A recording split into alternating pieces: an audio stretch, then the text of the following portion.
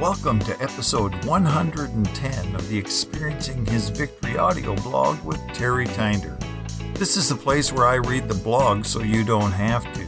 Today I'll be reading You Are a Branch from experiencinghisvictory.com, where we're pursuing life as God intends it to be.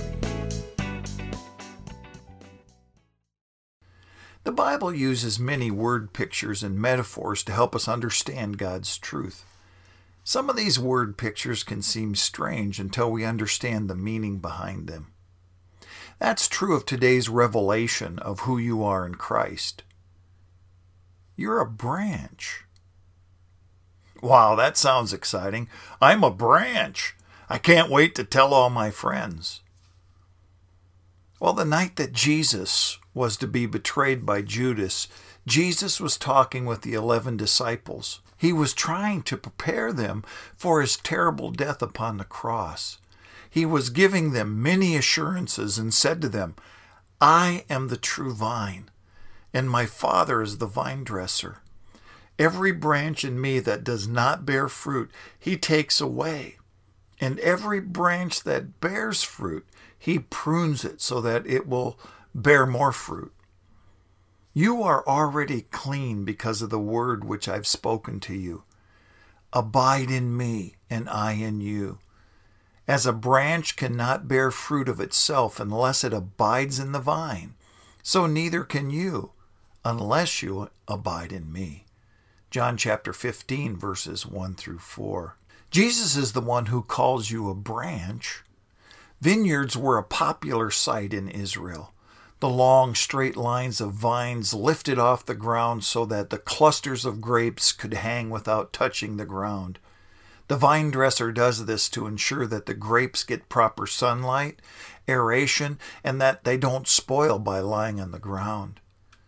Your heavenly Father's the vine dresser. He is the one who's watching over your life. You're not alone, and you have an expert ensuring that your life is fruitful and abundant. The Father knows the things that will rob you of life, and He's there to help you prosper. This abundant fruitfulness only comes as you abide in Christ and in His Word. Just as a branch cannot have life without being connected to the vine, neither can you. The vine is planted in the ground and supplies the branch water and nutrients it needs to be fruitful. This speaks of the incredible connection that you have with Christ. When you're connected to Him, His life flows into your life. Apart from Him, you can do nothing. Connected to Him, you can experience the fruitful life God desires you to have. An important part of the vine dresser's work is pruning. He must go carefully through the whole vineyard, inspecting the branches to make sure that the crop is healthy and bears the most amount of fruit. If a branch does not bear fruit, it's cut off. That may sound cruel, but a branch that has no fruit will take nutrients away from the branches that are bearing fruit. Not cutting these branches off will lessen the fruitfulness of the whole vine. I was just looking at a diagram of a vine, and the branches that are not the main part of the vine are called suckers. That's appropriate because all they do is suck life away from the rest of the vine. That's why the Father comes into your life to point out the things that are sucking away your fruitfulness. It's not because He's being mean or uncaring. The very opposite is true. Sure, it hurts when He takes His pruning shears and lops off a branch, but without it, we will not prosper. I just watched a video about pruning from YouTube. The speaker was a vineyard owner. He says the most important part in the winemaking process is pruning. He goes on to show how he prunes the branches back to about 6 inches. From this pruning, 2 branches will grow, each bearing 2 bunches of grapes. This type of pruning takes place in the fall after the harvest. I'll include a link to the video below.